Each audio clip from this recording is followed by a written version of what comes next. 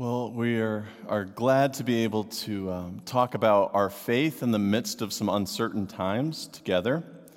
And I realize that one of the things that's challenging about speaking remotely to you is I can't see your reactions, I can't see your expressions. And even though in our weird kind of virtual world, you might be on Facebook watching us live and putting a little heart or a little thumbs up, and it can float across the screen. But yet I'm talking to a room that's not filled with your presence. And so it's hard to know what's going on in your life, what's going on in our community's life, unless we pick up the phone, we call, and we talk to each other. And so I want to admit, and I want to give some permission that we can be watching today's worship service in a very different place. Like we can be in a place of joy.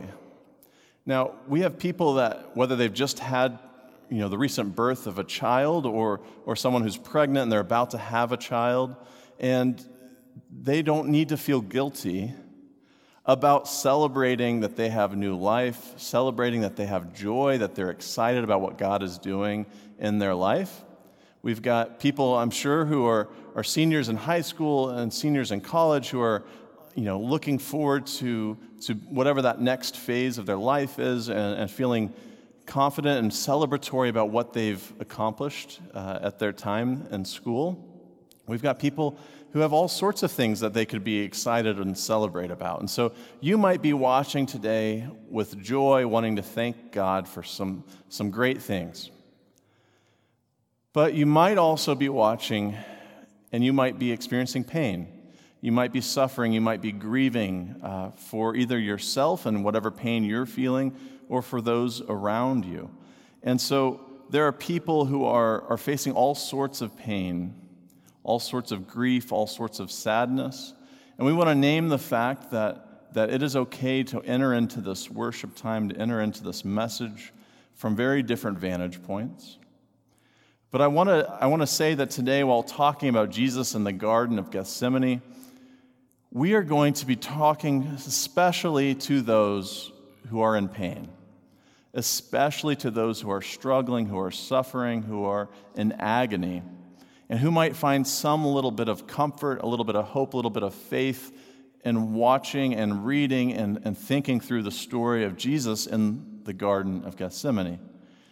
And I want to point out that even if we are talking to those who are suffering and those who are grieving, and you might be in a place of joy, we all have to learn how to talk to people who are grieving, and we know it's sometimes uncomfortable and it can be challenging. But we are all grief adjacent right now. Even if you aren't struggling, there are people in this world who are in pain. And so we need to learn how to understand how our faith speaks in the midst of pain and in the midst of grief. And so we are talking about the story of Jesus and in Gethsemane. And I need to point out that some of our grief has a unique angle in this moment. Because you might not be sick. You might not have lost your job, though many have. But there's still a sense of loss, and we're all experiencing what some people call anticipatory grief. It's this grief of something in the future. There's a loss, there's an emptiness, there's an uncertainty, and it's looming over us, and we know that pain and grief is coming, and so we're already experiencing the grief of the loss of the world that we knew, that might only temporarily be gone, but certain parts of our world we recognize are going to be forever different. And so some of us are struggling with health or the fear of potential health problems, whether that's for ourselves or for those that we care about. There are people who are struggling with being laid off from work or even just not being at work and not knowing about where the next paycheck is coming from. There are people who their life career, their goal, their dream job has fallen through. And so they're mourning the loss of that life that they had, that they expected, that they dreamed about. And so there is a lot of emotional pain and uncertainty in the air. And so we want to name that. And I want to first just kind of invite you to think, not just right now, but including right now, Are you in any sort of pain? Do you feel tension? Does your neck hurt? Does your shoulders hurt? Does your chest feel tight? This is a time when we need to be paying attention to our bodies, paying attention to our emotions, our feelings, and realizing when there's something that's a little bit off. Sometimes our body gives us a little warning message that says, hey, I think you should take a break. You might just need to get away. You might need to relax. You might need to go take a nap. You might need to go for a walk. You might need to eat something. And I hope that you are paying attention to your bodies, your whole selves in this moment. And so I want to point out that we are not alone in the feelings of grief and anticipation of grief, because we have this great story of Jesus in Gethsemane anticipating the pain and the struggle that was ahead. And so Jesus modeled what it might look like to live well in the midst of this anticipatory grief. And so where are we in the story of Jesus' life? In this story, it's the night before Jesus is crucified. And he had just been with his disciples, and they had just shared his last meal with them. And he had told them that one of you will betray me. And all of them looked around and like, surely not me, right? And so Judas had ran out, and Jesus knows that Judas is going to authorities to have him arrested. And Jesus talks to his disciples, and he tells them, all of you are going to scatter. There's not going to be anybody who stays with me. I'm going to be alone here. And Peter, of course, is like, hey, wait a minute. I will be with you. I will never leave you. And Jesus has to help him know that, you're going to deny me 3 times. And so Jesus is in the midst of that grief of knowing pain is coming and knowing that loss and separation from his friends is coming. And he goes and he does something very unique that night. He goes to a place called Gethsemane. And Matthew tells us that he said to his disciples, sit here while I go over there and pray. So he's got his disciples with him, and he brings them along, and he says, okay, wait here. I'm going to go over there, and I'm going to pray. And I'm curious, while you are maybe you're in Michigan, and you're in a shutdown and kind of a stay-home order like we are, where is your place of prayer? Where do you go to talk with God? Because many of us have a lot more time for that right now. And many of us are experiencing emotions and feelings and thoughts that we need to be going to God right now. And so where is that place? Is it, that basement office that's finally getting set up for you? Is it out on that patio outside? Is it watching the birds while you're seated out on your patio? Is it a little corner in your living room? Like, where is that place of prayer for you? Find a place, make a space where you can go to God in prayer.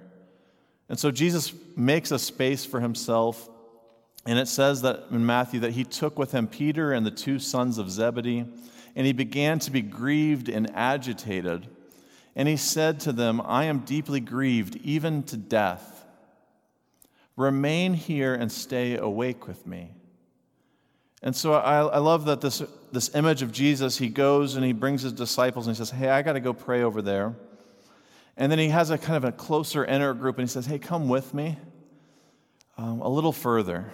And there's that inner circle that can pray for you and support you. And he says, I am deeply grieved. Please pray for me. And we all need that inner group. And I want to ask, who is that inner group for you? Who are those friends, those family members, those loved ones that you can bring a little further on the journey, a little bit more truthful, a little bit more honesty of, here's what I'm feeling with right now. Here's what I'm feeling. I am deeply grieved, and I need you to know that, and I need you to pray with me about that. Who are those people in your life? Who is your James, your John, your Peter that you can go and you can ask for prayer from? And maybe you have those people, and maybe they aren't living up to that prayer group that you would like them to be, because Jesus had that same experience. You can invite people into prayer with you, but you can't control how they're going to be in that moment. You can't control how supportive they will be. And so Jesus invites them to pray for him. And remember, he had just told them that they were going to desert him, and Peter's like, no, never, I'm not doing that. And here they already are failing at holding him up in this moment when he really needs them. And so the disciples keep falling asleep all throughout the night. And I think part of that is they are not experiencing that grief and that agony Jesus is saying that he's going through.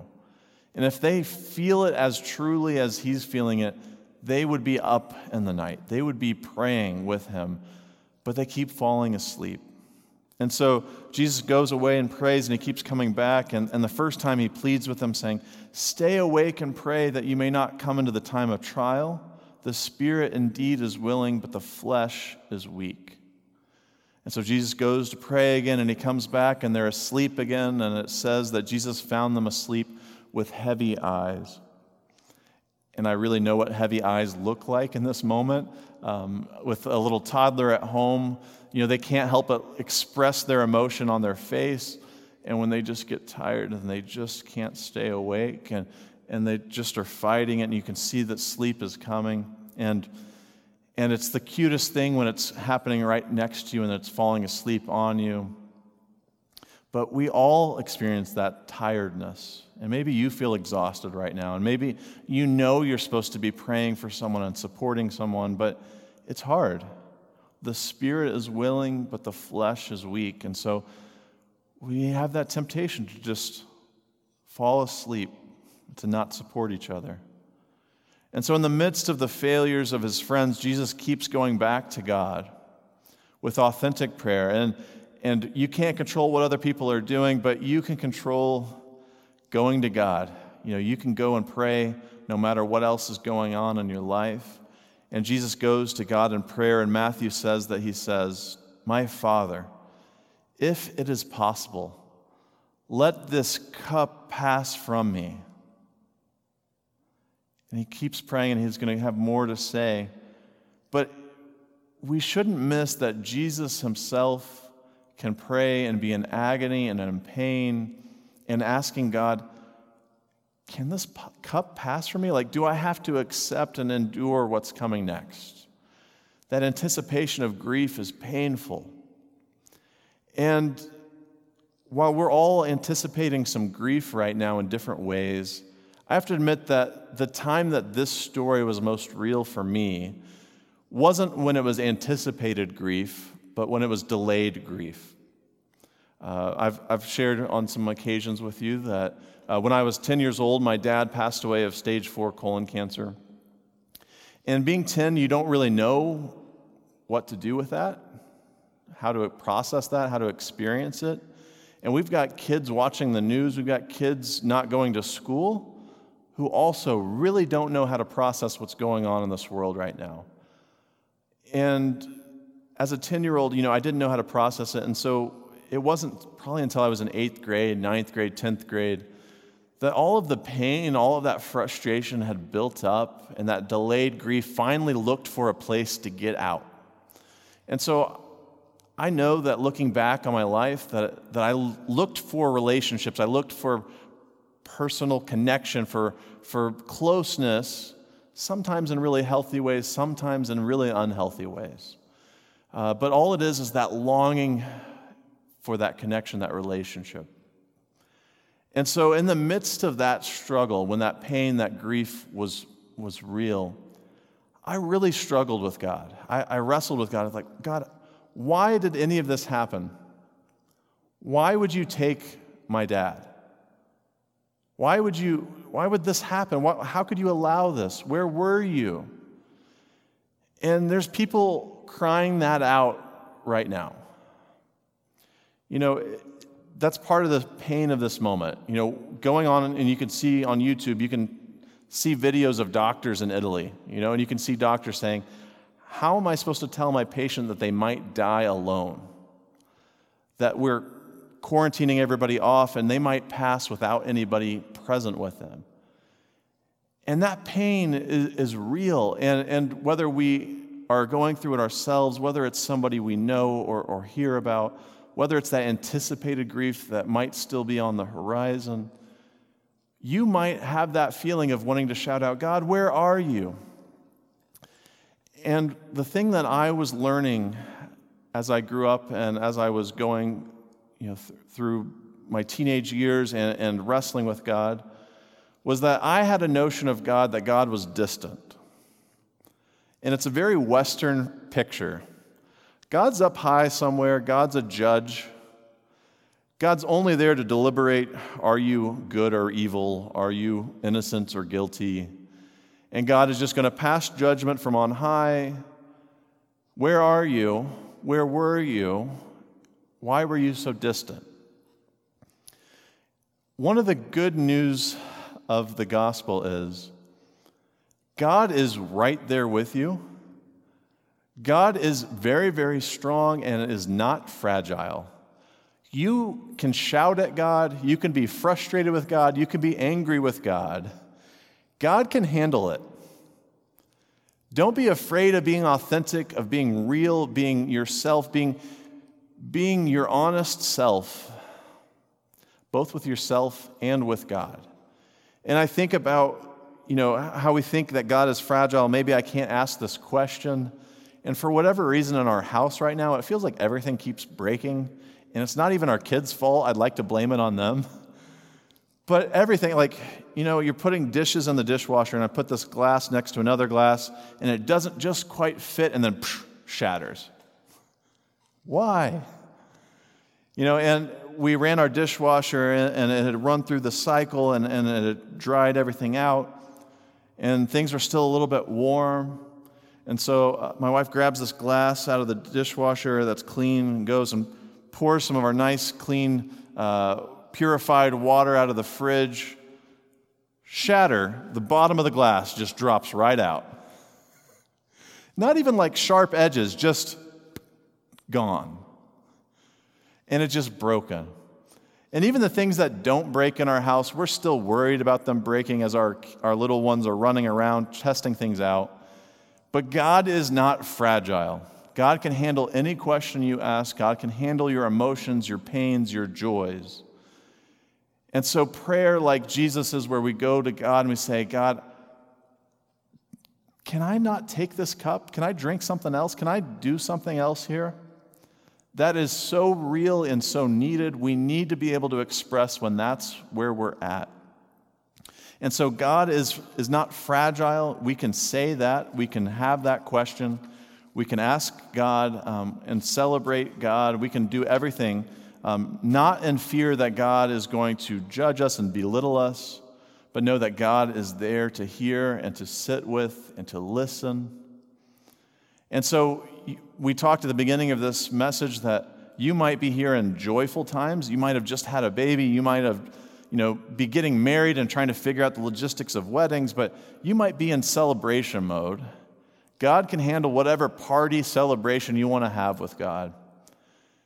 And you might be in the depths of despair and grief, and God can handle the pain and the grief and the questions there too. And so, where is God in the midst of this health crisis? Where is God in the midst of the death and the job loss and the pain? The good news is that God is very, very close and very present, that God is the one on the deathbed. God isn't just gone, but the story of Jesus is that Jesus goes to a cross, that God identifies with the suffering and with those who are dying. God is there in the midst of the pain and the despair. God is in that room, even if we're physically not with those who are dying. God is there knowing what that pain is and aching and grieving the loss with us. But God is also in the room with the helpers, with the doctors, with the nurses, with the scientists, frantically trying to do research to find cures. God's with industry people who are suddenly pivoting and trying to make ventilators and make parts to help people stay safe. God is in the midst of trying to heal and trying to fix and trying to mend everything that is broken. God is not out far away, not paying attention. God is in the midst of all of this suffering and in the midst of all the trying to heal and trying to mend. And God can handle the trying time, the painful time that we're in. And so part of the faith journey that we're on is to learn that whatever you're feeling, if you're feeling numb, if you're feeling pain, if you're feeling joy, whatever it is, take that to God and take that as a part of your journey, learn from it, grow closer to God, no matter what you're going through. And so in this story, Jesus is in a place of grief and agony, and he doesn't end there. Both long-term, Resurrection Sunday is still coming, but also in the midst of this prayer, he doesn't just end and I don't want this to happen to me. I don't want to go through this. Is there another way? He also invites God to rule, to reign. He submits and asks and says, God, whatever your will is, let your will be done. And so Matthew says that Jesus, again goes to pray and he comes back and he says, my Father, if this cannot pass unless I drink of it, your will be done. And then he goes away and he checks on the disciples and he comes back and it says that he went away and he prayed saying the same words. And I love Matthew doing that hey, he's still praying the same prayer. And maybe you're in that spot. One prayer isn't enough. Keep going to that same prayer. As long as that feeling is there, as long as that hunger for God or that question or that pain, keep going back to God in that prayer. It's okay to keep praying the same thing. But it keeps ending with, God, your will be done. And what that means is that Jesus trusts that the Father has a plan, that the Father has redemption and life, that God will work in the midst of this moment, even when I can't see it, even when I don't understand it. And so it's okay to be uncertain, to be anxious, to be unclear, and to bring that into prayer with God and say, no matter what, though, at the end of the day, I trust you. I will do whatever you ask of me to do. And so in the midst of this moment, on a very small scale, for some of us, that trust is, I don't understand viruses, I don't understand economic situations, but if my health professionals say, I got to stay away from people, I'm going to trust that they know what's best for us, and I'm going to go separate myself and hope that this saves some lives. And in a much bigger way, the trust is that God can take all of your life and use it to bring about God's kingdom and that God's love might shine through you. Do we trust God enough to let our whole lives, our whole selves be turned over to God, even when we're unsure, even if we don't have the answers to the questions? And so I just want to leave you with this thought and these words. You can anticipate with anxiety, or you can prepare with prayer. It's really easy to be anxious. It's really easy to anticipate all of the worst-case scenarios. Take advantage of this moment. Take advantage of this time where you can go to God in prayer with whatever you need to pray for. And so in the midst of our collective grief, can we offer up collective prayer for one another? Can we be honest about our feelings? Can we be honest with ourselves to ourselves? Can we be honest with ourselves to God? And I know that grief can be uncomfortable, both our own grief and those around us. But can we be models of how to live this out well? While the disciples failed Jesus that night and didn't stay awake and couldn't pray for him and they struggled, can we be that prayer support for those who are in need? And I just want to ask us in this time, can we accept this faith journey? Can we take this cup that God offers us? We didn't get to choose the circumstances given to us, but these are the ones that are given. And so when we live out a life of prayer, Will we be able to make decisions of faith and not decisions based on fear? Would you join me in prayer? God, I can't help but grieve the loss of the closeness of those who we are used to being close to. People that we love to see, that we love shaking their hand at the door and giving this person a hug, and we can't right now, and we grieve that loss.